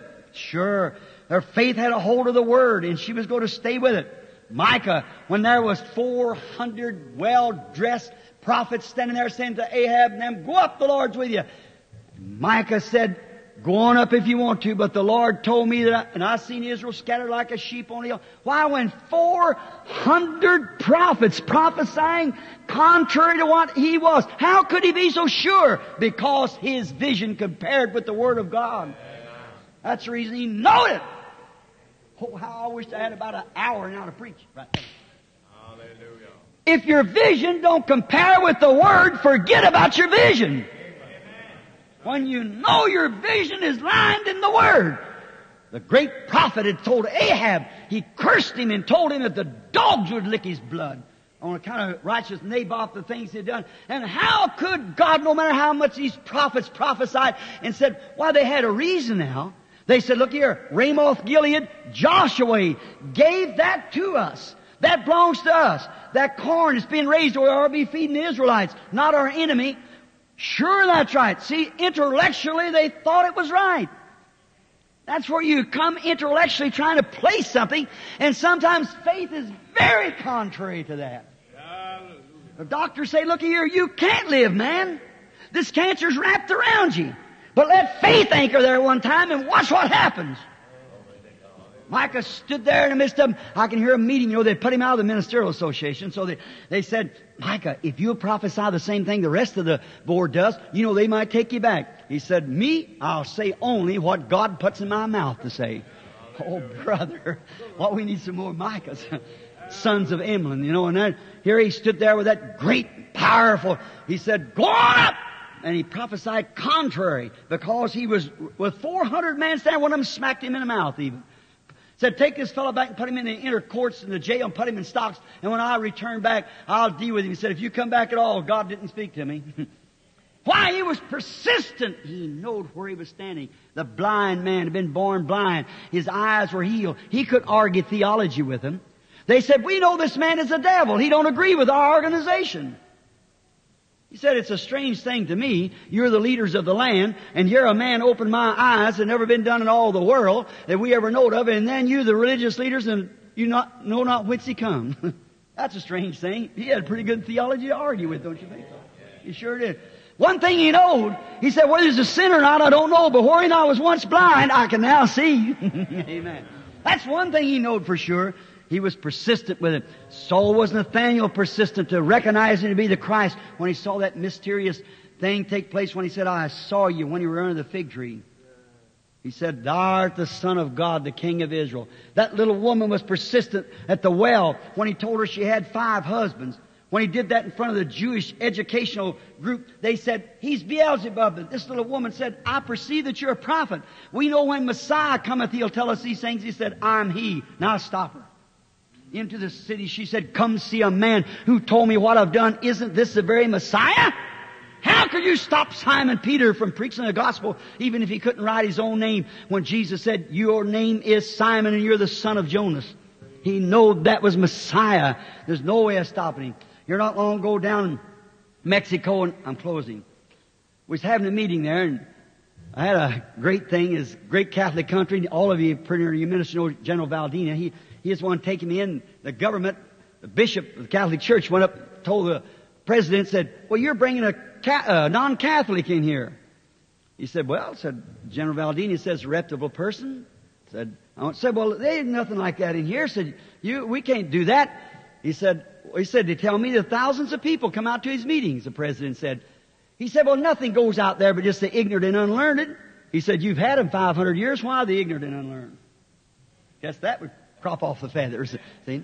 When we come down there, we had just 3 nights to stay. The second night there, I'll never forget it. An old Mexican come across the platform. Poor old fella. You all know Brother Espinosa, nearly all of you do. I think he belongs to Assemblies of God. He was my interpreter standing by my side. Businessman's voice had to pack this article. You can't print nothing in print unless it can be proven, you see. So then, unless you're sticking your neck out for something, some trouble. So this poor old Mexican come across, he's blind. He couldn't see where he was going, you know. And he got close to me. He's barefooted, his old feet rough, and his trouser legs tore off up like that, an old ragged coat on, no shirt, no hat, and his hands sewed up with cards, dust all over. And I looked at his white cataract eyes. And he was going across there, and he reached down his pocket and got a little beads and started with a Hail Mary, you know. And so I told him, put them up. And Brother Espinosa stopped him. He put them in his pocket, and he mumbling off something in Spanish. I couldn't understand, don't know Spanish. So he began to mumble something, and I thought, poor old fellow. And here I was with a good pair of shoes on, good suit. That old man maybe lived and never had nothing but a bunch of amoeba lettuce to make tortillas out of. And anyhow, I get about their economics are so poorly balanced, it's terrible. And maybe Pancho gets about, he's a brick mason, get about 15 pesos a day, but have to work about 10 days, buy himself a pair of shoes. What about little Pedro with 10 kids and making about 3 pesos a day? What's he going to do? Feed them. Martina can have one tonight, and Pancho can have one, but somebody have to do without one because you got to save enough to buy a grease candle to burn on $1 million gold altar. It's not right. And I told him it wasn't right. I said, it's not right. You have to pay nothing. Christ died to free you. $1 million gold altar with a candle on it and starving people to death with some priest of blessed. What's a candle got to do with it? Christ died. His blood saves us from sin and trespasses. It's a free gift of God. You don't do one thing to it to merit it. It's the grace of God. And he come across there, and I tucked him in my arms, and I thought, see if my shoes would fit him. I'd have slipped them off. There's a big banister there. Give him my coat, but his shoulders much bigger and his feet much larger. And I thought, poor old fella, probably never eat a decent meal in his life. And I thought, and there, nature, look what's happened to him. He's blind. Poor old fella, if my daddy would have lived, had been about that age. You have to feel for people. If you can't, you can never help anybody. You've got to feel for them. You've got to take it upon yourself. And I just put my arms around him, and I said, Heavenly Father, be merciful to this poor old man. I said, I looked out there, and I seen him standing looking at me out in front of me out there with his eyesight. I know if he ever opened his eyes, it was over. I just waited a few minutes, and he hollered, glory a Dios, glory to God, you know. There I could see as good as I could. Walk around on the platform. Next night, there was a platform just about as long as this. Just pile that high of old shawls and you talk about have to come and sit a half hour or hour or two in church. They come at 8 o'clock that morning, not sit down, stand, leaning against one another, leaning like sheep in that hot sun. And I wouldn't be there till 9 or 9:30 that night. They stayed all day long, nothing, just stand there waiting to come. That night, pouring down rain, there were so many. Oh my, that big green ring out there, and I couldn't get in. And they brought me around the other side and put a rope around me and let me down on the platform off the top of that ring. Pouring down rain. Any of you know Brother Jack Moore? I guess many of you do. And he was with me, and Brother Espinosa's and down there in Mexico City. And I got out and started to preach, and I was preaching faith, the substance of things hoped for, the evidence of things not seen. And Brother Espinosa's given the interpretation. And as I was preaching, Billy come, my son, and caught me by the coat and said, Daddy, you're just going to have to do something. I said, what's the matter? Said a little woman standing over there. Said, I've got 150 ushers or more standing out there. And said, mañana, I called him mañana, means tomorrow. That's the slowest man I ever seen in my life. He was supposed to pick me up at 7 o'clock and he'd get me about 9. So then, and I always called him mañana. And he'd give out the prayer cards, and he'd done give out all the prayer cards. And a little Mexican woman who had brought her baby over, Catholic now, to be prayed for the night before. And I talked about the Bible, how Jesus was. She'd watch that discernment, go out there and pick out those people out in that audience and see them rise up off them cots. simple, just believing it, and see him rise up like that. She had a little sick baby there with pneumonia, trying to keep it quiet. She didn't get a prayer card or nothing, and it died the next morning, about 9 o'clock in the doctor's office. And here she took that baby, instead of taking it to the mortuary, she brought it over there and stood in that rain all day long with that dead baby. And Manana never gave her a card. She didn't have a card, and she wasn't going to be in a prayer line, but she was determined to get there anyhow. And they had 150 or 200 ushers that couldn't stop that little woman. She'd run between their legs, jump over their shoulders, get up on top of their shoulders and start jumping one up with a dead baby in her arms, a little bitty woman. And Billy come to me and said, Daddy, you're just going to have to go over there and do something about it, said, because we can't do nothing with her. She's disturbing that whole section of the place over there. I said, Brother Jack Moore, Brother Jack, go down and pray for her. She don't know me, and she won't know but what it's me. She can't speak English, and you just go tell her, go pray for the baby. He said, all right, Brother Branham. He started off. I said, Brother Espinosa's may be here. Are you here, Brother Espinosa's? How many knows Brother Espinosa's? The Mexican, sure, I know you did. So, he was standing there, and I said, Brother Espinosa's, go ahead and say what I said. I said, as I was saying now, as the Lord Jesus, by faith, He operates His gift. I look standing here in front of me, and there's a little Mexican baby with no teeth, just laughing, looking at me. I thought, that must be that baby. I said, don't say it, Brother Espinosa. Wait a minute. Brother Jack is going off the platform about the end. I said, just a minute, Brother Jack. I walked her. I said, Billy, open up the line and bring her up.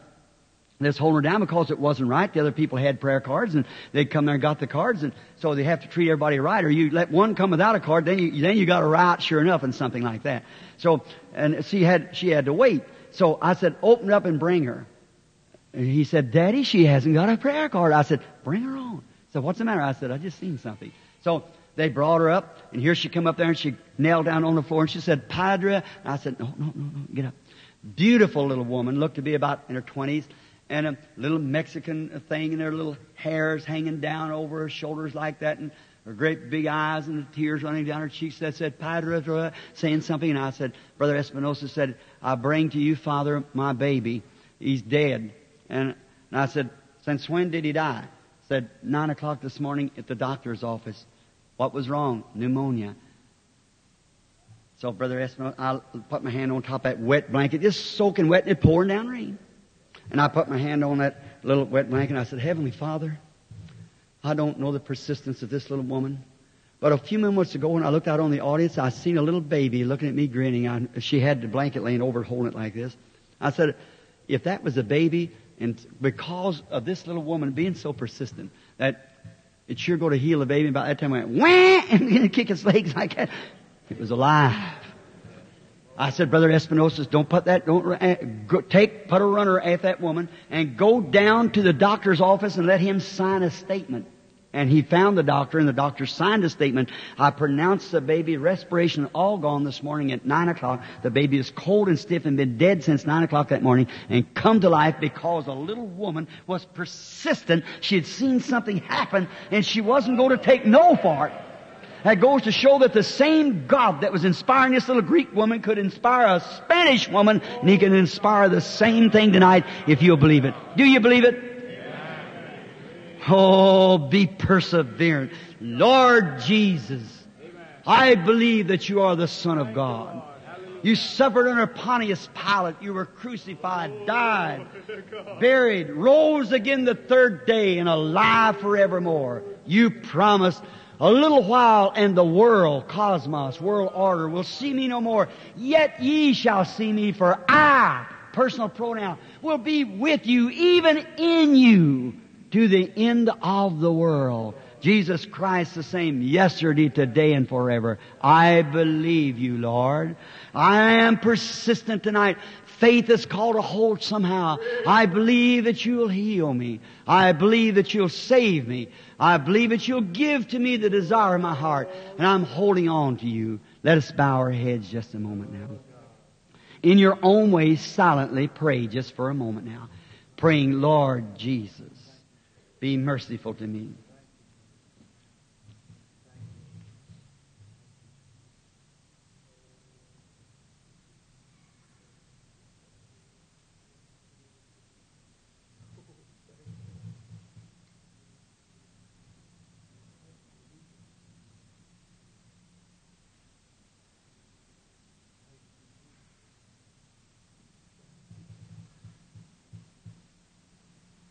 Now, Lord, this choir, this church, this group of people is waiting patiently. I have spoke extensively. They're praying, Lord. I have told them that you're not dead, that you've raised from the dead. I've given them every promise. I told them last night the promise that you've made. How that the ending up of Abraham's time, ending up of the Jews, the Samaritans, and now at the end of the Gentiles' age, here you come to do the same thing. The Pentecostal age started about 40, 50 years ago, right here on the West Coast. How they spoke with tongues and interpreted the power of God among them. How they seen the sick healed, everything take place. But now the last sign has struck among them. You're coming, Lord. Not much longer. That's why I'm standing here tonight, Lord. I believe you. Oh, God, make these people persistent. May the seed that's been sown anchor down into the hearts of the people. May they see it. May they believe it. May they have faith and believe you with all their heart.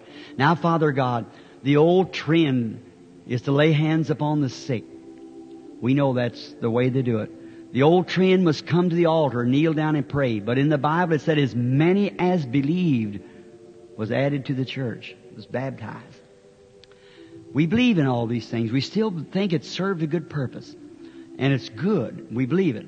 But how much greater when Jeriah said, come lay your hand on my daughter and she'll live.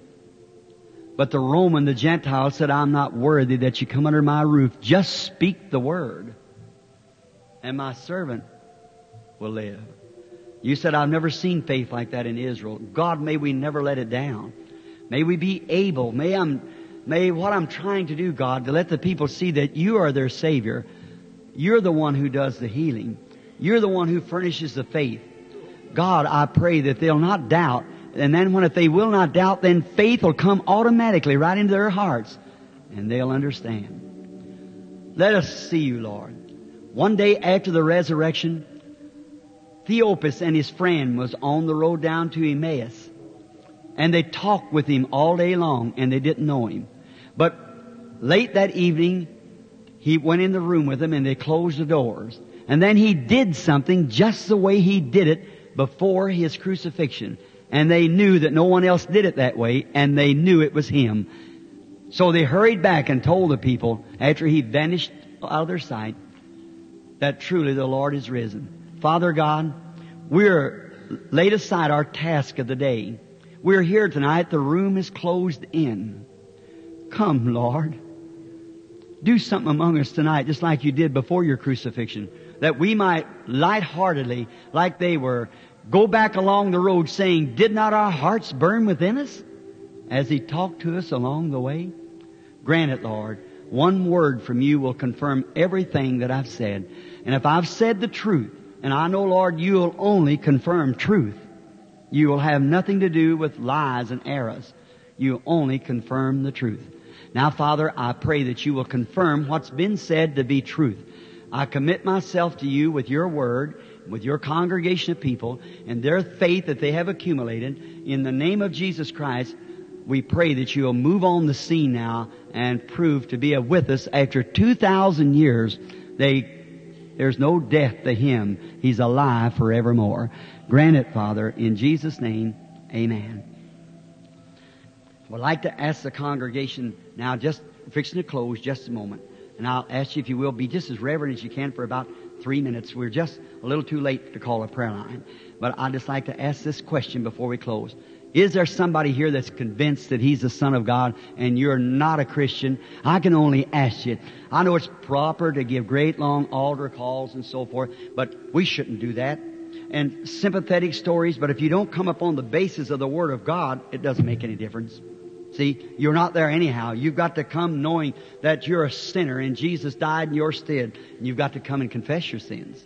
Are you here? And I won't call you up here. I'm just going to ask you, are you here? And you're convinced that Jesus Christ is the Son of God and you are a sinner in need of Him. Will you just raise your hands and say, Brother Branham, I believe in your prayer. Pray for me. I am a sinner and I want you to pray for me. That's all I'll ask you to do. We don't give no gold stars out and have this and make so many of this. I don't believe in that. If the Holy Spirit can't make you know that you're a sinner, then there's no need of me trying it, you see. So then, if you believe that you're a sinner and need Christ, say, pray for me, Brother Branham. Raise up your hand. I'll do it. All of you Christians? How many Christians are here then? Raise up your hands. All is filled with the Spirit and Christians. Praise God. That's good. Fine. All right. Is there sick people here then? Raise up your hands that's sick. I'm here as God's servant to serve you. Raise up your hand if you say, I have need of God and I have something wrong with me. Pray. You without prayer cards now. I just want the ones without prayer cards. Because, well, the prayer cards probably tomorrow night or whatever, when we do, we'll pray for everyone's got prayer cards. You without prayer cards, I want to say something to you. Last night I told you, and tonight I'll tell you again. We know what He did when He was here on earth. If He was back here again on earth tonight in a physical body, He would do the same thing He did then because He is the same. Is that right? Now, what would be any more than to see the Holy Spirit move in this audience like this and perform the very works and prove to you that Jesus Christ, your Savior, is right here among you? How it ought to thrill your soul. How you ought to say, oh, mercy, there's nothing.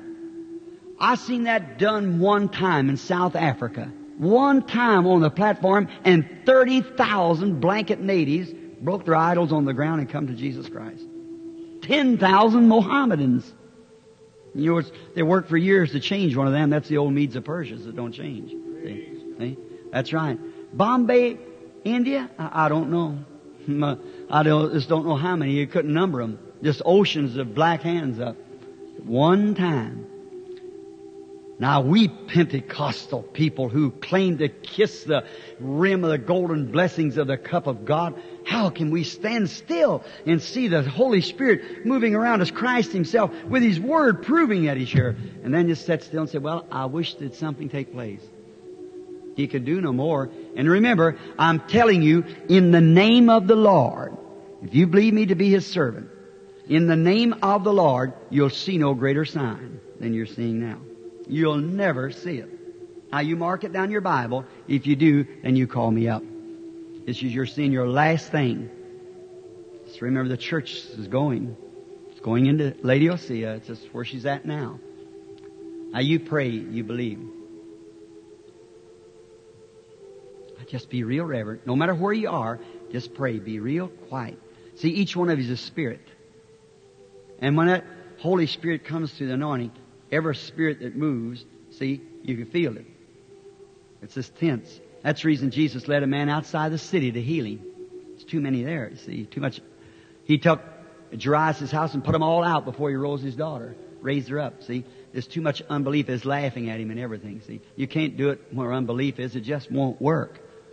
But I'm asking God tonight to prove that I've told you the truth. Let Him speak. Man can speak, but I've told you the truth. You be persistent and say, tonight is my time. That little old preacher don't know me, knows nothing about me. But God, you're a high priest that can be touched by the feeling of our infirmities, and I'm touching you by faith. I believe I have it. Let me touch you, Lord. Then you speak back to Brother Branham and tell me like you did when you spoke to Christ, the Son of God, and told him the woman with the blood issue and blind Bartimaeus and all the rest that He did like that. By a vision, tell me. You pray.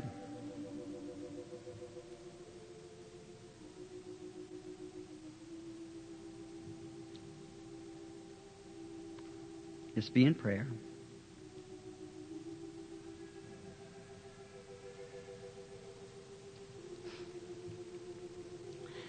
There's a lady sitting right back here to my left, right through here, on the end of the row. She's suffering with trouble with her ears. You believe that God will heal you and make you well, lady? You is looking at me. You believe He'll heal your ears and make you well? You do? All right. Have you a prayer card? You don't have a prayer card. You don't need one. See, that's that unknown faith that you have. You didn't even expect it hardly. But a faith is a hidden thing. Now you just believe with all your heart. But if you don't believe and won't accept it, your ears will get worse. And just remember, if you believe it, you've touched something. What about down through here, down through this part of the aisle? Somebody that's got faith, wants to believe. Just touch his garment. Not me. Won't do a thing. I'm just a sinner. Here's a man, yes, right then when he bowed his head right here, praying, let it be me, Lord. Stomach trouble. That's your trouble. I'm a stranger to you. Is that right? That's your trouble, though, isn't it? Got a peptic condition, siren in the stomach and everything, always upsets you. You've had it for a long time. Let me tell you something else. You're not from here. This is not your home. You're from Portland. You believe with all your heart now, you can go back, be made well. You accept it and believe it'll be made well? God bless you. Go on your road. Believe. There's a lady sitting right back here, looking at me right here. There's that, like, can't you see that light over that woman? Look here. Look real close right here. See? She's suffering with an arthritis. If you'll believe with all your heart, you can be healed of the arthritis. Mrs. Trapp, if you'll believe with all your heart, she's going to miss it. I never seen the woman in my life. I seen this, it was fixing to leave you, lady. That's the reason I had to call your name. Don't get strange at that. Jesus of Nazareth told Simon Peter who he was and who his father was. See? He's the same Jesus. Now, if I'm a stranger to you, lady, raise up your hand. The lady that was just called, sure. Never seen her in my life. She's just a woman sitting there. You believe it. You believe? That proves the presence of Jesus Christ. Amen. Here sits a woman sitting right here looking at me. There's a dark shadow over her. She'll die if something don't help her. She's got cancer. You believe that God will heal you and make you well? If you do, you can be healed. But you got to believe it. Have faith. Don't doubt it.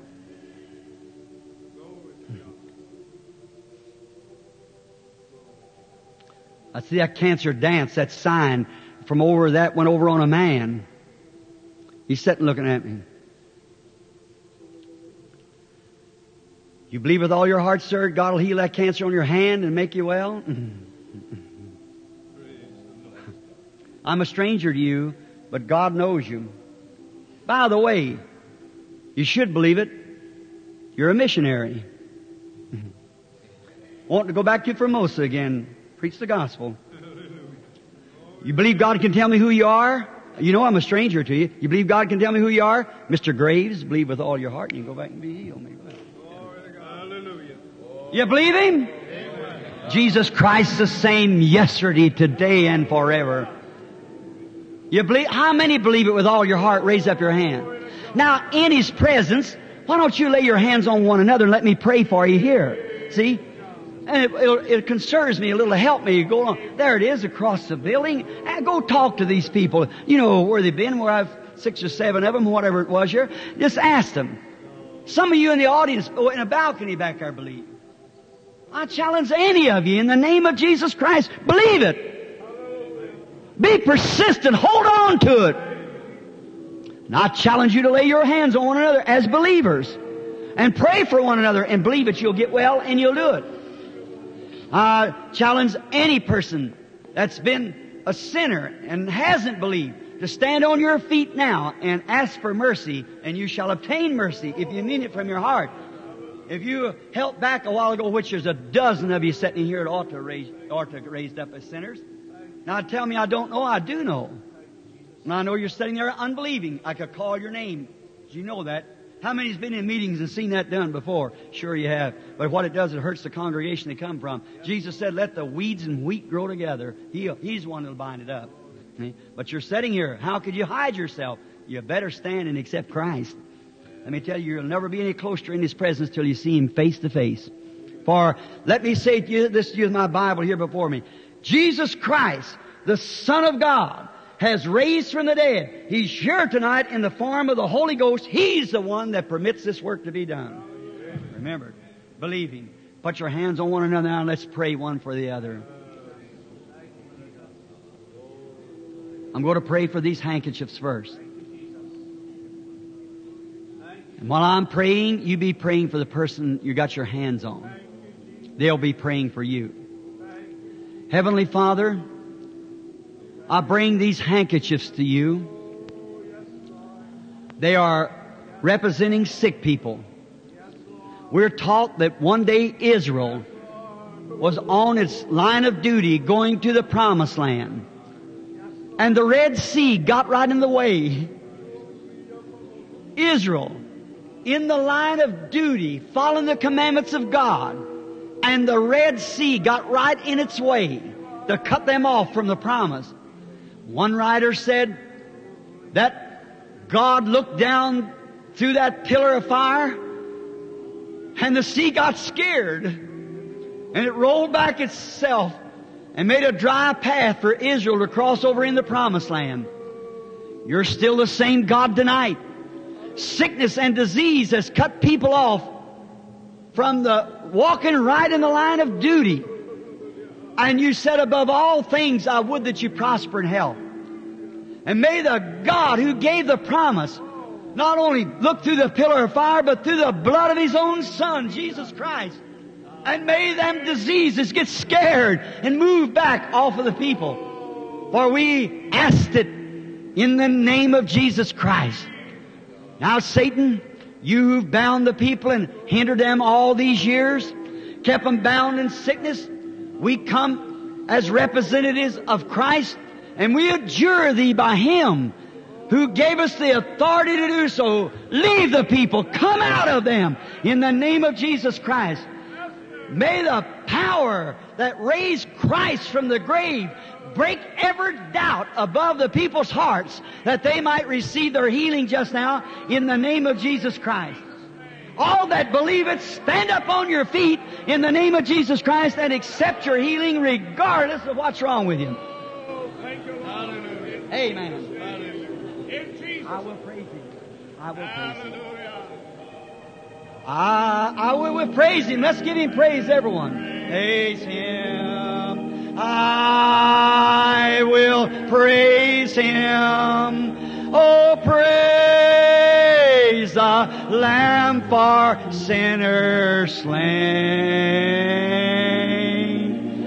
Give Him glory, all ye people, for His blood has washed away each stain. Now to get the coldness off and the shackles broke from around us, the spooks drove away.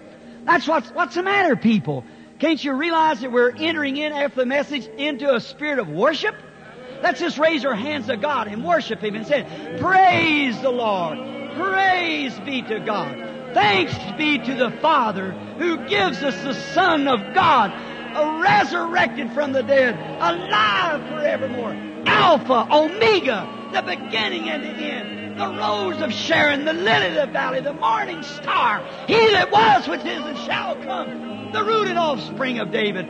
How we praise You, Almighty God, for Your ominous presence, for Your visitation to us tonight, for the power of Your resurrection, for the assurance of salvation, for Your great manifestation of Your Word in this last days that You promised that You would do it. In the face of criticism and formalities and everything, You still remain God, the same God yesterday, today, and forever. How we thank You for it, Father. Amen. Amen. Oh, don't you feel good? Say, praise the Lord. Oh, that don't sound like Pentecost to me. Praise the Lord. That sounds better. Amen. Glory to God. I love Jesus. Praise God. Amen. I will praise Him. Let's raise your hands and sing it. Make it ring out. Praise Him. Praise the Lamb for sinner slain.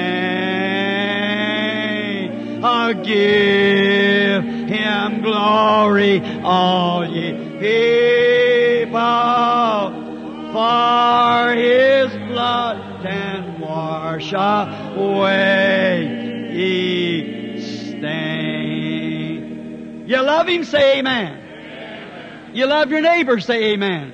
Now let's shake hands with somebody around you, in front of you. Just stand still. Just shake hands with somebody around you, saying, praise the Lord, praise the Lord.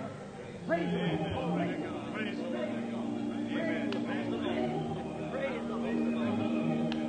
Don't you feel good? Amen. Now, let's sing it again. I will praise Him. Raise your hands. I will praise Him. Real big now. Praise the Lamb for sinner slain. Give Him glory, all ye people, for His blood has washed away each stain. Let's bow our heads now just a moment. Do you believe in an old-fashioned revival? Do you believe in the power of God? Do you believe in old-time religion? Oh, don't whitewash, but washes white and makes clean as snow. You believe it with all your heart? Let's pray hard now that God will start one of them revivals. Let's put our shoulders, friends. We've got to keep pressing. Let's be persistent. We must see this happen. It must happen. We must do it. Now, while you have your heads bowed, I'm going to present the pastor now, the chairman of the meeting, here at the platform, and let him take the service to whatever. Hallelujah.